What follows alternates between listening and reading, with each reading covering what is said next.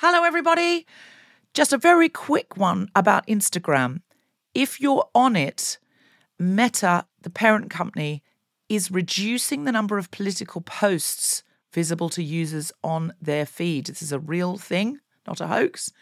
So go to your Instagram profile, tap the 3 horizontal lines in the top right corner to open the Settings tab, scroll down to What You See, click on Content Preferences, open Political Content, and turn on Don't Limit Political Content.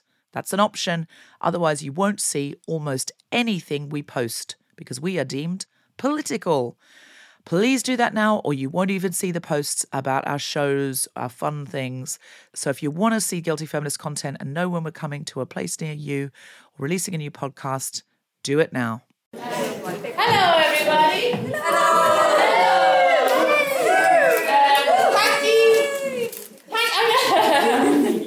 What a lovely audience we have. Now, to save confusion today, we are holding microphones, but you're not going to hear any amplification from the microphone because we're recording a podcast. So just don't think I don't know that you can't hear me. Do you know what I mean? I feel like a child. Wait there. I just had a tato, and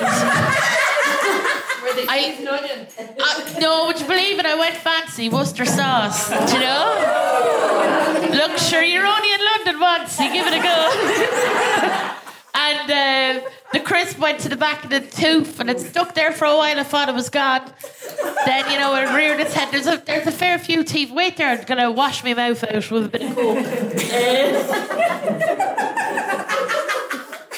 Oh, do you know what this reminds me of? This reminds me of being in a pub when I'm 8 years old. Yeah. And the crisps are sticking to my teeth, and I'm like, I better wash it down with a soft drink, do you know? Get it out. So, thank you so much for coming to watch the amazing strike. I'll be hosting a Q&A. Just as well as that, at the end, we're going to let the audience ask some questions as well. So, Rove and Mike will come to you. You'll be on the Guilty Feminist podcast because it's going to go out on the Guilty Feminist podcast, which is, so if you want to think of a question you can ask, save it, I'll come to you, and it's just going to be a nice, intimate chat with some amazing people. Not myself included now, because that sounded a bit un-Irish, but I'm allowed to say other people are amazing. So let's do it. Let's get this party started. And also, because it's a podcast, I am going to ask Tracy Ryan, yourself. Do you know what? I didn't know it was you, but I knew it was you. You have, she's an author. You wrote the play, didn't you? Yeah. You have the top of a playwright. I have to say, you're looking. Do you know? You're looking great. But I just want you to know. I just don't want you to be going, is she rehashing this over again? I am for the benefit of the listener. This is giving you, look, I'm opening up the bonnet and I'm really showing you the innards here, you know, of how it's working. So let's pretend I didn't reassure you there before, and we're just going to lash in. Okay.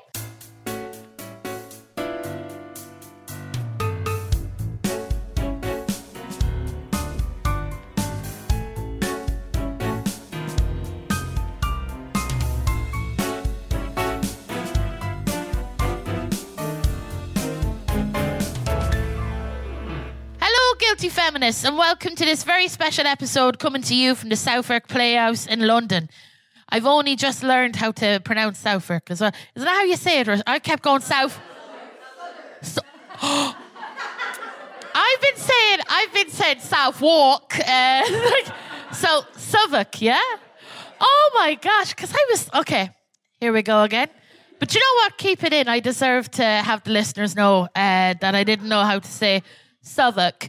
Hello, Guilty Feminists, and welcome to the very special episode coming to you from Southwark Playhouse in London.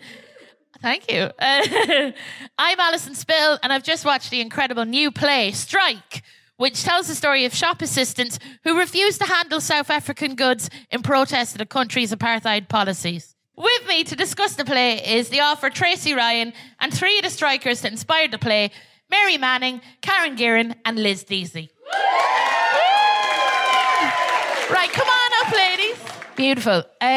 So, Tracy, I'm going to go to you first. For the benefit of the listeners at home, could you give a quick synopsis of the play that we've seen today? Do you know what? Why do I say quick? Do whatever you like. I'll you take your hour, time. if that's okay. Yeah. So it begins lights up. It's I suppose it's the story of the strike and the story of these incredible group of young people who refused to handle South African goods back in 1984.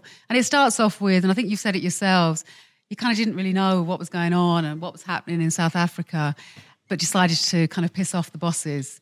And so went out on strike, and then through the process got to know what was going on through Nimrod Sajaki and other activists that visited the line. And so I suppose the play is the story of a strike action, and we take it from the beginning right to the end. And for this, it was such a long journey for you all. So that's pretty much the story that we have. And we get to know the strikers. We get to know Nimrod Sajaki, who was amazingly in exile in Dublin down the road. And also Brendan Archibald, who was a union organiser at the time.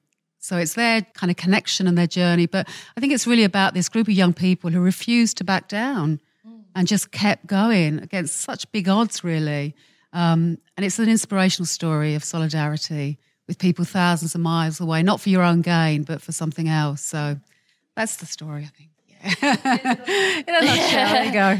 And like myself, I went to school in Ireland, and in secondary school, you know, the strike is mentioned in the history books. Mostly, like, it is a kind of thing of, it teaches you a little bit about apartheid in South Africa. And it says, fun fact, one of the first countries to do a boycott on South African goods was Ireland. And it was because of these people. But I didn't know any more detail than that.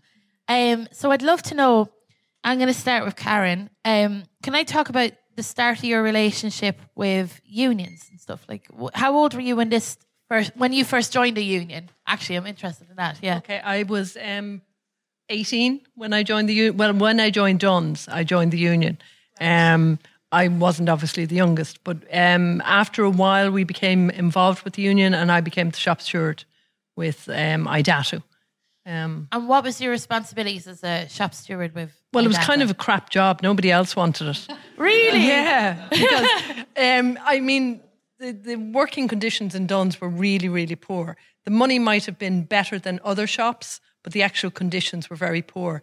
We were mainly women workers and young women workers. Yeah. You could only go to the toilet twice a day, and they were timed for 8 minutes. Yeah, and where we worked in the basement, and then who was timing that? The male managers were timing it. Yeah, 8 minutes, and twice a day, and that didn't matter whether you were pregnant, whether you were, a kidney infection, or you had a period. It didn't matter. You just had those 2 toilet breaks, and that was it. And you had to go up 5 flights of stairs. And was that included in the time? In the 8 minutes. That it was a sprint. Oh my God. Yeah.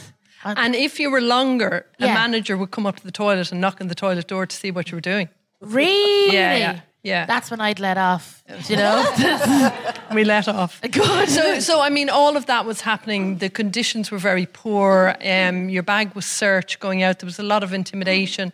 There was a lot of sexual harassment going on. And you were like working class women. Ordinary working class women. It's interesting. Like, I grew up in like a council estate, and like a lot of my friends that work within retail or service industry jobs, they're treated quite badly. Yeah, and it is because they're women, and I don't think there's a lot said about it. So it was amazing to see this play, and to meet you is an absolute honour, like, genuinely. So you were pissed off with this job. They were treating you like shit. Yeah. The managers were wankers. Yeah.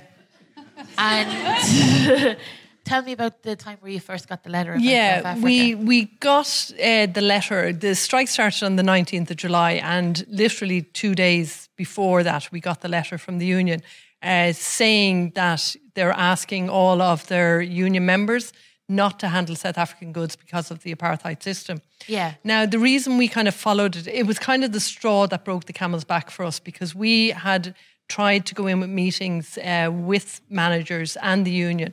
We had like 24 complaints on a list, from jumpers, from our shoes, from the tights, from the coldness that we had to work on, from being stuck on the till all the time, all of that sort of thing.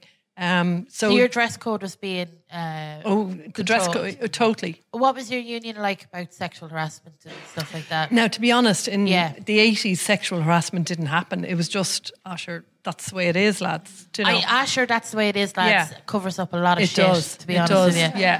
Yeah. Would it be fair to say the union weren't really listening about the wider things? No, I don't think that's fair to say. Cool. I think it was more the management style of Dunnes Stores. Right. That they were the bosses. They were the guys in blue suits. They were the young fellas coming in telling some women that have been there for 10, 15 years what to do, when to do it and how to do it. And then younger women like us, and particularly Liz, because she was the baby. When we would be leaving the store, they would go through your bags, which wouldn't be unnormal for shop workers.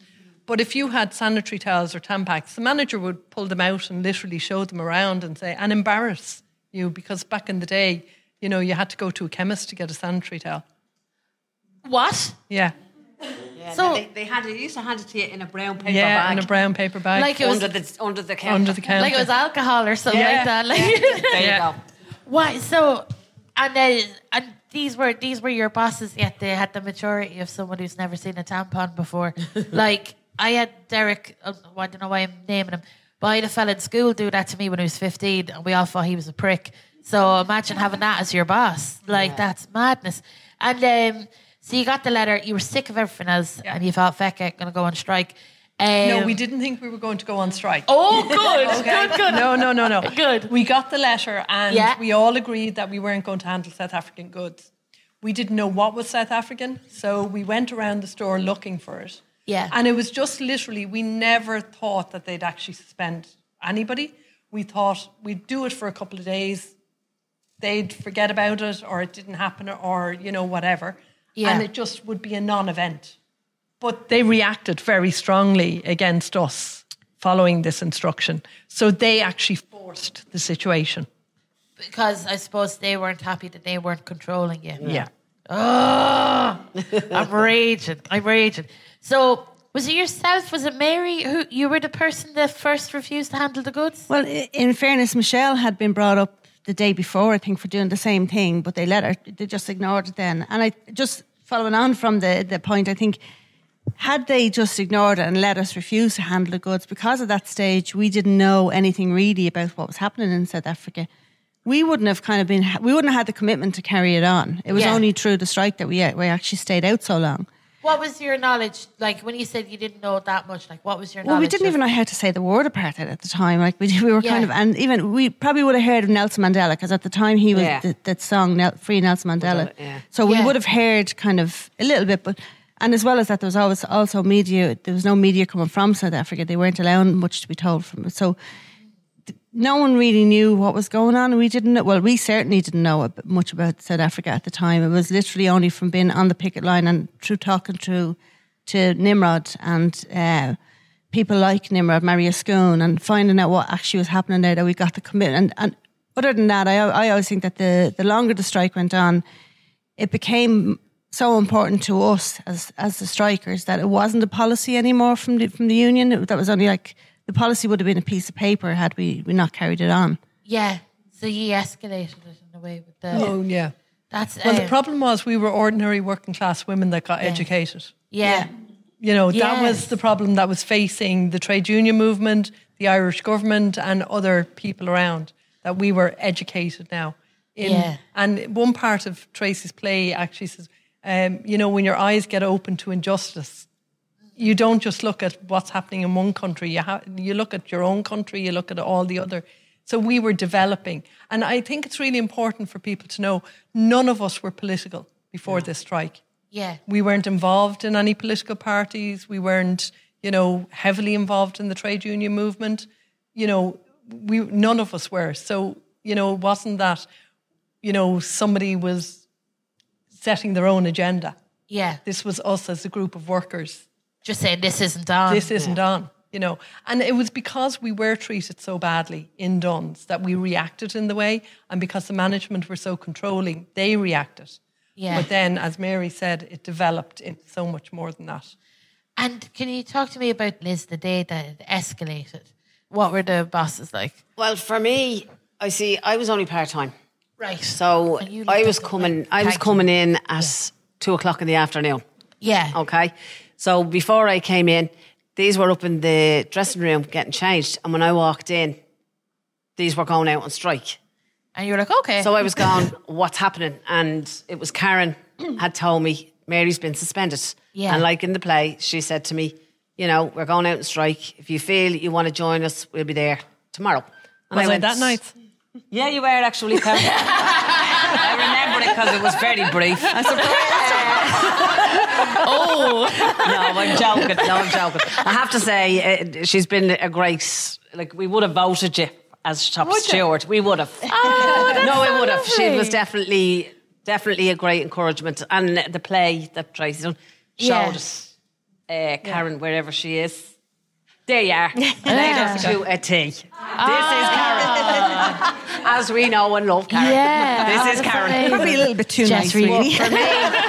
For me, because I wasn't really, I was only in the door, so I didn't know any of these girls. Yeah. So very well. I knew them as Miss Gearon, Miss Manning, Miss Monroe, as with the way we were working. So I said to Karen, but I'm not going to stay here and watch you walk out, so I didn't have to change because I wasn't in my uniform. So I said, I'm coming out with you. Yeah. So she was surprised, so out we went. And what was your relationship with like trade unions before? Or? Well, I didn't have much because I'd only literally gone from school to Duns. Yeah. So, but my family, my father was very unionised. And you growing up, you know, if any picket line that you saw, we never went past it. That's great. You know, so it was inbred in me, you never crossed a picket line. So when Karen said she was going out, I thought, I can't go home and tell my father I'm still working. These are all outside. So I said, no, I'm coming with you.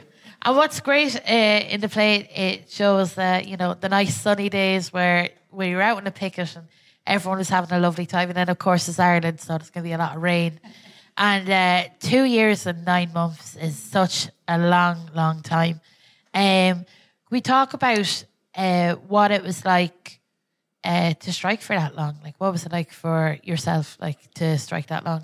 For me, like, you weren't thinking about the far end of it. Do you know what I mean? Yeah. Every week we thought, this is going to end soon. This is going to be much longer. Yeah. But, like, okay, as it progressed, we were starting to think, how is this going to end? So that was becoming a bit scary. Like, what way is it going to end? Yeah.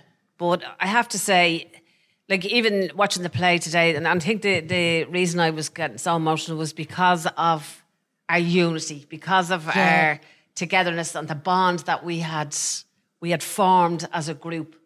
Really brought it all back. You know, how important these all are. No, it's great. It's just fantastic to see collective action actually working. And it's great to see working class people to be depicted in such a wonderful way. And it's a true story, and it really is. And touching. I remember on the picket line seeing that poster of "United we stand, divided we fall." Yeah. And when I think of how bonded we got, that really seeps through to me. Yeah. You know, if you're together, you can get through anything. Yeah, absolutely. You know? And I feel like, you know, when you're in a union and you're fighting for something, I feel like there's like picking off people individually, and it's amazing that you stayed that strong, like all 10 of you together. Like, I know that there was a lot of striking, but there was also a lot of kind of media reach out. Karen, you were like maybe a bit front facing, were you, for media? Like, how did that happen? I suppose it kind of just happened by accident more than anything else. Like myself, Mary and Catherine O'Reilly probably would have been the three kind of main spokespeople for the strike. So we just started doing it, and then we became kind of the names that people recognised, so they'd go. And like, we had no social media. I mean, when Mary was suspended, I had to run across to Roach's stores to make a phone call to ring the union to tell her that somebody was suspended. So, like, when that's a rival shop for listeners who are unaware of the Duns Roach's version. It was the posh version. Posh, yeah. I wonder how it was to work there now. Better than Duns, I can tell you. But I mean, so we didn't have a social media. So that's even looking back now, at the impact that we've had. Yeah. Like we did all of that without any social media. Yeah. It was like... Sorry, and even when we went to South Africa, we had no communication with the outside world. Oh, this whatsoever. is interesting, because for the listeners at home, so you went to South Africa. We left Heathrow during apartheid. Yeah, during apartheid in 1985. And you weren't welcome there. No. We tried to go. We went on a day trip to South Africa. You went on a day trip? 3 days. But just on the like social media aspect of it and the communications, when we were in London, we were told by British Airways that we weren't going to be getting into South Africa because we needed a visa to go to South Africa, which you didn't at the time. And you wanted to go and have a look at the conditions of what you were striking for. We had checked in and everything, and they had our suitcases, and they'd come over and told us then, no, you're not going to go to South Africa because you don't have a visa. So we stuck to our guns again, and we said, no, we're going. Like we should be allowed to go. But I remember, I think a few of us went and phoned home and said, look, they're not letting us go, so I'll be home tomorrow. We're in London and they're not letting us go out of London. And then they literally came and ran us down onto the plane. And we obviously, no one had mobile phones or anything, so you couldn't contact home and say, well, we're actually going to South Africa now. Yeah. So, but what they did was as well, they held us for 3 hours. They held the plane for 3 hours, but they didn't know there was journalists who had gone on the plane before we did. And the captain came on and told the people who were waiting on the plane that there's people who are refusing to board. So when we got on, we were all individually put all around the plane. We weren't all sitting together. So and people are probably mad at you. Oh yeah, we held the plane up for 3 years. They thought so, but no one knew. And then the next thing that our parents and friends knew that we were in South Africa being held. So there was no way of them finding out from us that we were okay or. So from a Monday at 10 o'clock on Monday evening from Heathrow Airport until Wednesday morning at 7:30 a.m., people weren't sure where we were, and they weren't sure, what had happened to us. Were we going to be okay? Yeah. We were terrified over there. It was really, really scary because when we got off the plane, if a government are capable of apartheid... Yeah. That is scary because we heard so many stories of people falling out of police stations. Had only been implemented then when we went over. Over a few. Yeah, they heard people were disappearing left, right, and centre. Oh my gosh! So when we got put in that room, we were like, "Is this it? Are we ever going to get on a plane and go home and see our family again?" Yeah, no, that's incredibly. But scary. when we arrived back in London, police came on to escort us to a press conference. The world media had gathered in London. So. Because you went for that scary experience, you probably wouldn't have had the attention of the media. Isn't it weird that you have to go through trauma in order to get yourself... The South African government kind of shot themselves in the foot by doing that, because had we got in, there might have been some publicity, but not very much. But the fact that it was treated the way we were, it kind of highlighted, and people started to question them, what's happening there that they don't want to see. They did us a favour in a scary way. Everyone was worried as to where we were and no one had a clue.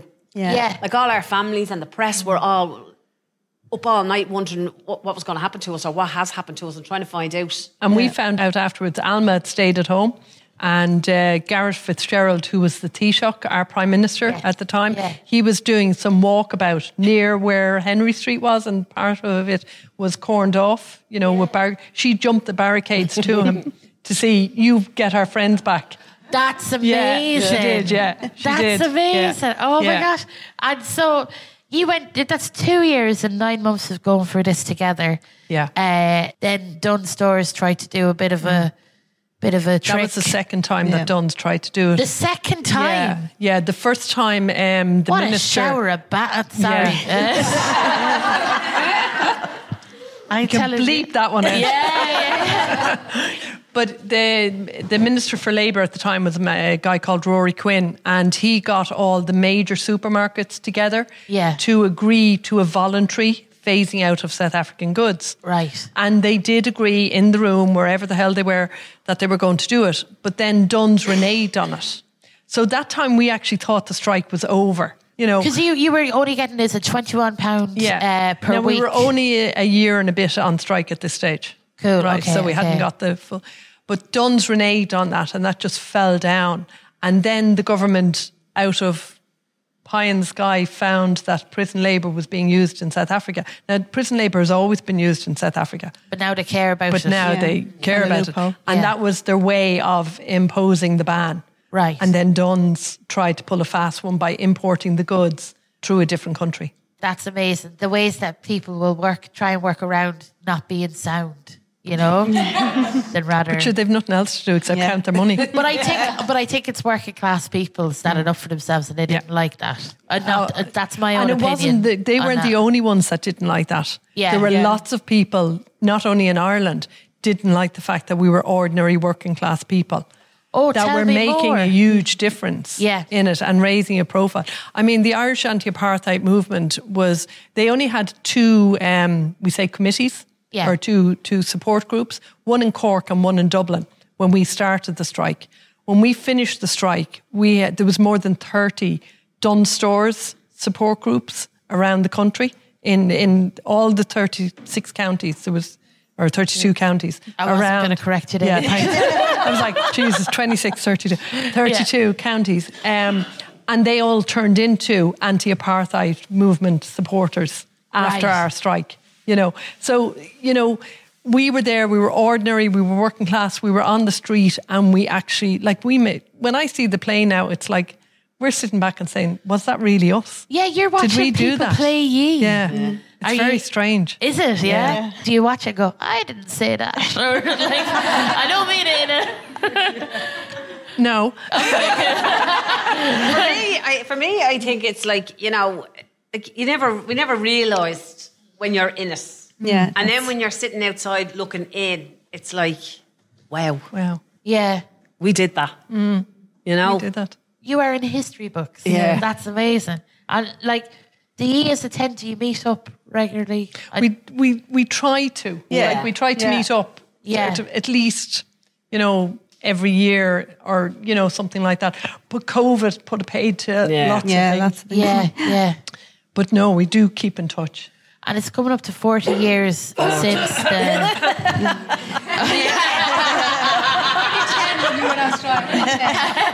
Karen didn't hear that. She was 6. I think when you say was, I still am Karen. I try to ignore that now. But, you know, it's a big anniversary next year. Yeah. And... that's why we have to get this over here. But this is it. So is there any plans in Ireland to mark this occasion? It's like Ireland in world history, and it's, I think, like a wonderful thing. Do you know if there's any plans next year to mark this event? There will be something to mark it. We haven't worked out the details yet. I'm working with Dave Gibney from Mandate on that. I would love this to really get into the schools so that people realise and young people realise that you can make a difference. And if you look at what's happening now particularly in the world in the last year and a half, 2 years, the rise of the right is just shocking. Yes. It's frightening. It's racist, it's transgender, it's women. It's anti-transgender. Yeah, anti. But do you know what I mean? Like, that rise is just really, really shocking. And people need to, when you're talking to kids and young people, they think that they can't do anything. Yeah. Because they don't have the power to do it. Because we're being told we can't do anything. Yeah. And because media is telling us we can't do anything. And, you know, everybody is, you know, all that. But if young people get to realise that you can actually make a difference, and when you look at us, you know, we made a difference in a time where there was no social media. There was, you know, our lives were sort of, you know, you went to school, you left school, you got a job. College didn't come into it. Yeah. You know, we didn't, that wasn't in our psyche. Yeah. You know, because we were ordinary working class people. Yeah. But I think if things like our strike, the miners' strike, the women in Debenhams workers in 406. Have you seen the documentary? It's very good. We will recommend that for listeners at home. 406. 406. Yeah, it's really, really good documentary, and they've actually shown that documentary around Ireland. Yeah, and I think they're coming to Liverpool with it. Oh, is it Liverpool Irish? I think it is. Festival, I think it is. But look at them. I was on the picket line a lot in Debenhams down in Tralee, and there was a sort of the year anniversary of the Debenhams strike. Well, what they did was the UK Debenhams pulled their shops from Ireland. And then they took all of the stock, all of the money from Ireland and put it into the UK and just closed the shops. But when there was wasn't it kind of a bit forceful as well? Like there were people protesting and then there was violence towards the protesters. Yeah, towards the end. Which is just very interesting. Like there's a housing crisis in Ireland at the moment, not to bring everything into it. But I do feel like as one individual, it feels very scary and hard because larger companies and people that are into capitalism, they seem to have support of like the guards and stuff. Not to be, I'm gonna try and rein myself in a bit and shut up. But I was watching the play and I was filling up of rage because this is in the 80s and yet so many of the same problems, classism, everything is still happening now. And he did something amazing and changed something like for the good of the world. But it feels like a lot to be going against. I'd love to get off you a piece of advice. Do you know what, for me, because I feel like shit at the moment, but like how did you keep going during the strike and how do you keep going now as people? Because of the bond we have with each other. We kept each other going. Yeah. Like if someone was, there was days when people were not feeling good or feeling down or feeling kind of, I suppose, helpless and hopeless, I suppose, during the day. Someone would notice and we'd bring them off, like someone would go for a cup of tea with them or just to try and kind of boost up the morale a little bit. It was kind of trying to keep the morale up. You didn't want to see someone falling down, like that's what it was. And we all supported each other and it was true support for each other that we got through it. That's beautiful. That's beautiful. I'm going to put the microphone out to the audience now and get some questions for you. Thank you so much. And I'm sorry for making it about me at the end. But yeah.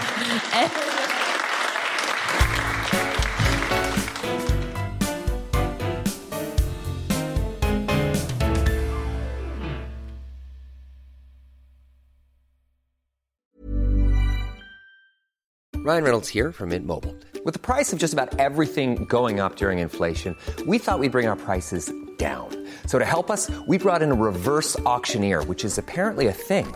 Mint Mobile Unlimited Premium Wireless. How to get 30, 30, bit to get 30, bit to get 20, 20, 20, bit to get 20, 20, bit to get 15, 15, 15, 15, just $15 a month? Sold! Give it a try at mintmobile.com/switch.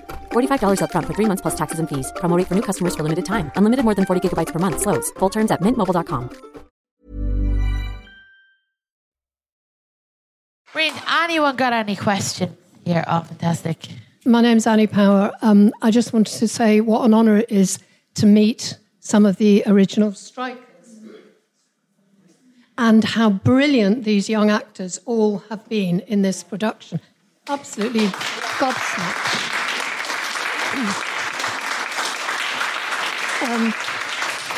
I don't want to talk too long because there are lots of other people. I have a million questions. But one of the things I wanted to say, that you are also standing on the shoulders of giants and giant women. And I'm still in a teachers' union. I'm a retired teacher. I'm 73. I'm still active, very active in the union. One of the problems we've had over the years is the diminishing membership of younger members. And certainly in my borough, in Haringey, it's risen, helped by having a fascist government, basically, and people are being pinched and they're learning that. So totally agree with Karen, it's getting the young on board.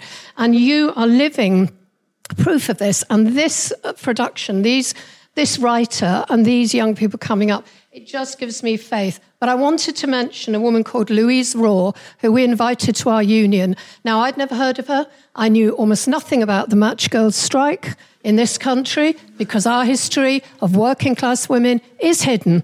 So Louise Raw is a writer, working class woman writer.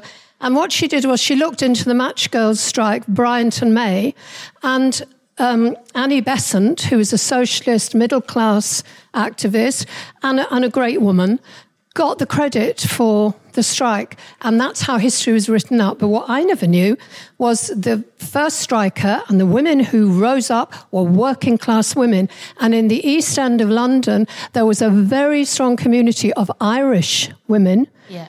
And they were involved, 2 or 3, I believe, Irish women from very, very activist, strong-minded Irish people were involved. totally written out of history. So I just recommend that book to anyone who hasn't read it. Of course, the critic said, it's not very well written, but she researched it for years. You can look her up, Louise Raw, R-A-W.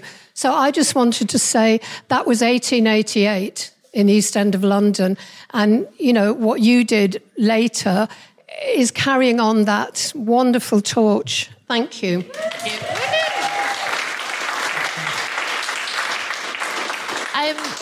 Will I let it go to another question, or would you? Yeah, that was amazing, Annie. Thank you so much. Yeah. This is just an amazing coincidence. I don't know this lady, but I actually and my colleague here represent the Match Girls Memorial. We do.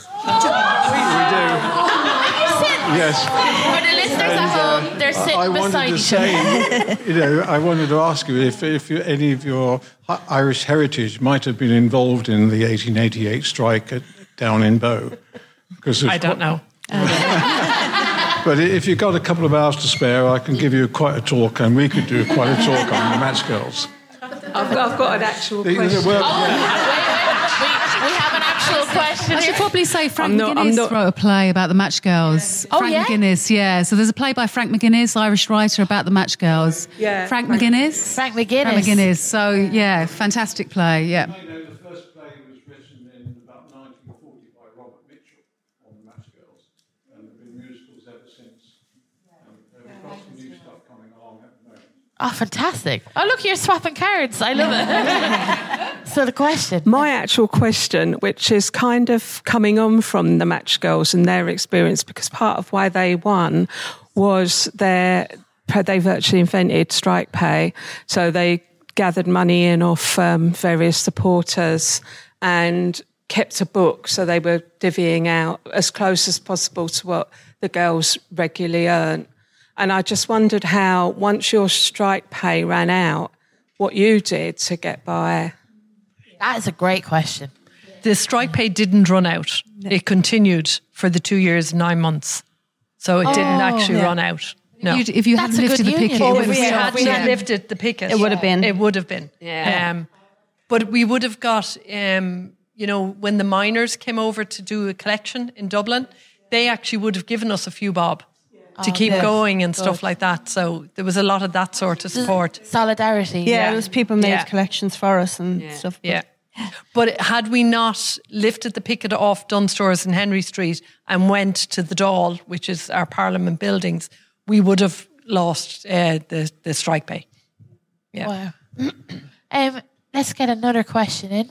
Great performances, great production. Privileged to be here, and well done everyone. Yeah, my question is about the relationship between yourselves and Nimrod. How did you first meet Nimrod? How did the very trusting relationship that was clearly apparent from the play develop?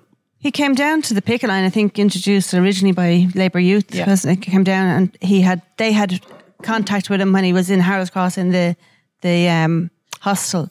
We get a bit of background of who Nimrod is before. Is that all right? Like, just for the listeners at home. Yeah, he was an ANC.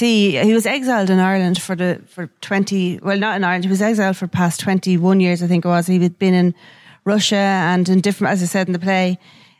He had been in Ireland, I think, only a year, I think, or less than that. Even he's, I think, 4 years at that point. Was he at that stage? Yeah. But the reason why he came so close to him, I suppose, was that he taught us so much.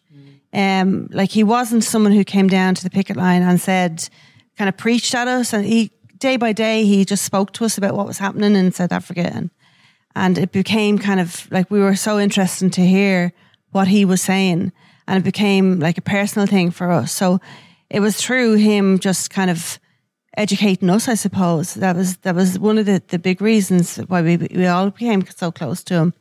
And we didn't learn a lot about Nimrod at the beginning. He was very, very private. We didn't learn about his family. We didn't know for a long time that he'd been in prison with Nelson Mandela. He never told us that for a long time. Wow, that's something to keep back, isn't it? If I was in prison with Nelson Mandela, I'd be opening up, hello, I was in prison with Nelson Mandela, Yes, that's what would be your way in, wouldn't it? I'm a Gemini.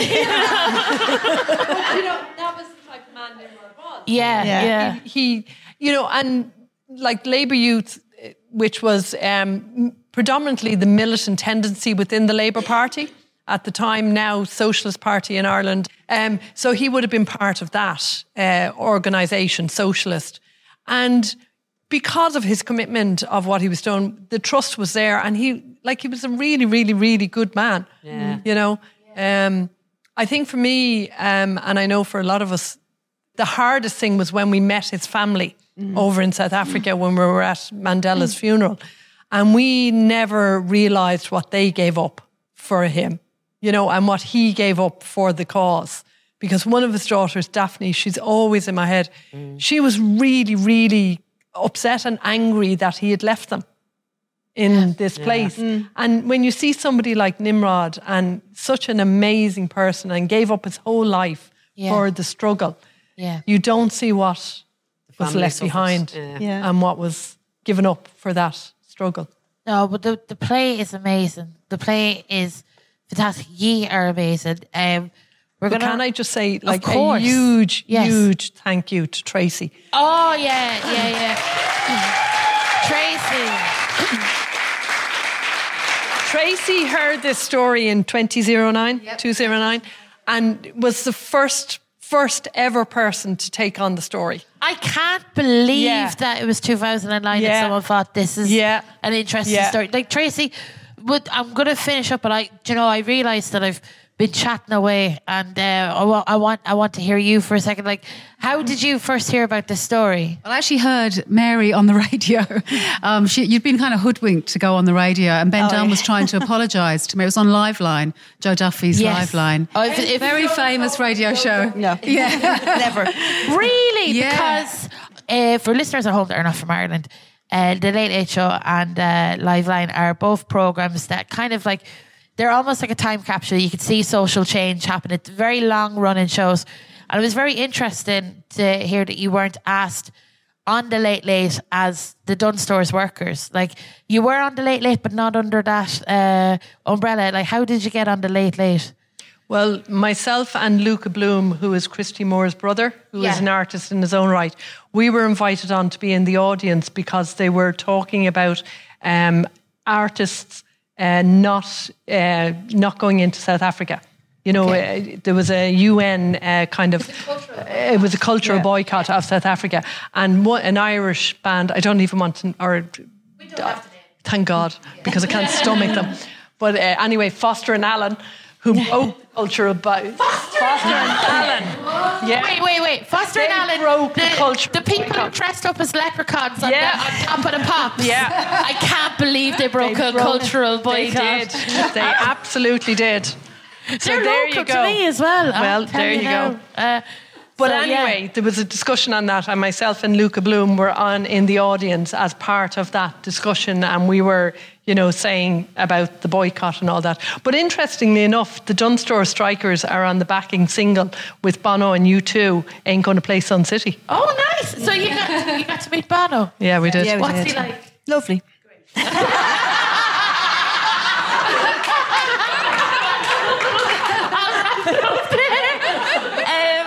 So, Tracy, I've just seen the play today. How long is this play running until? So it's going to run till the 6th of May. 6th of May. The alternative coronation is to come here on the 6th of May. Oh, that would be amazing. Seriously, if you're not interested in the royals and you're interested in working class people making a change, come on the 6th of May. Yeah, that'd be beautiful. Yeah, so run till 6th of May. But like I say, Arden already making connections in Ireland, because we'd love to bring it to Ireland for the 40th anniversary. I think it has to come to Ireland. Yeah. We have to make that work. Fantastic. I'm going to go for each one of you, and if you have anything to say that you feel that you haven't said yet, now's your time. So Tracy, is there anything you'd like to add? Just that I cry at the end of every time I see the play. I heard you cry. Yeah, and it's because it's just so inspiring what you did together, all together. And it just shows you when there's a group of people, you can't be broken. Like Nimrod says, the hands together cannot be broken. And the actors are amazing. Like, the staging is incredible. Yeah, and Alison, I must thank Arden, because I couldn't get it on again in Ireland. We did it in 2010. We just couldn't get the funding because it was such a big cast. But Arden took it on in 2015, and they have worked solidly to raise the money to get it on. And I think we should raise well. the funds to get it in Ireland next year, because it'd be disgusting if it isn't seen that year. Yeah. Mary, is there anything you'd like to add? No, just, I mean, again, I think the actors in the play were fantastic. Like, it brought such emotion to us, I think, looking at the play. And so you did a good job. Yeah. Karen. I want to thank Tracy for taking this journey with us. I think Ardent, Mark and Andrew, you're just incredible people, and you're really, really, really lovely to work with. And I'm not just saying that, you really are. You make things very easy for us. The actors, I mean, you were just incredible. But none of this would happen if it wasn't for the group of strikers and the friendship that we have. So I want to thank the strikers for our friendship. It's so lovely.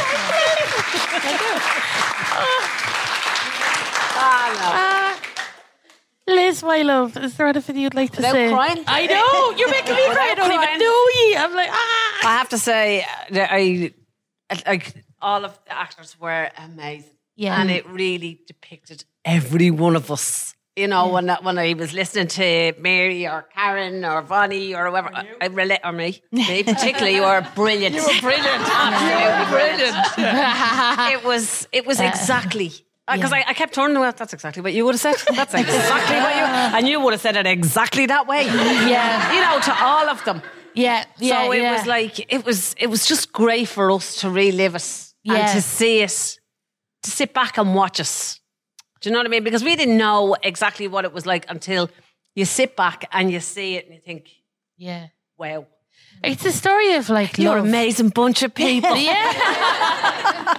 No, but it is. I have to say, it really brought out a lot of emotion. Yeah, no, and I don't think I'll watch it again because I'll be just an emotional wreck by the time I go home. Oh, it's beautiful. Like it's Can they just say, like, if anybody's listening to this and they feel they don't have a way of changing things, you do. Because it literally just started with us, small little group in Ireland, and it developed into things can change. And people were telling you that you couldn't change everything. Yeah. And we did. Yeah. We did. Yeah. No.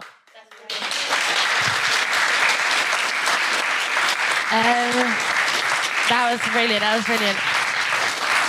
Okay. Tracy Ryan, Mary Manning, Karen Gearon, and Liz Deasy, everybody. Thank you. Amazing. That was beautiful.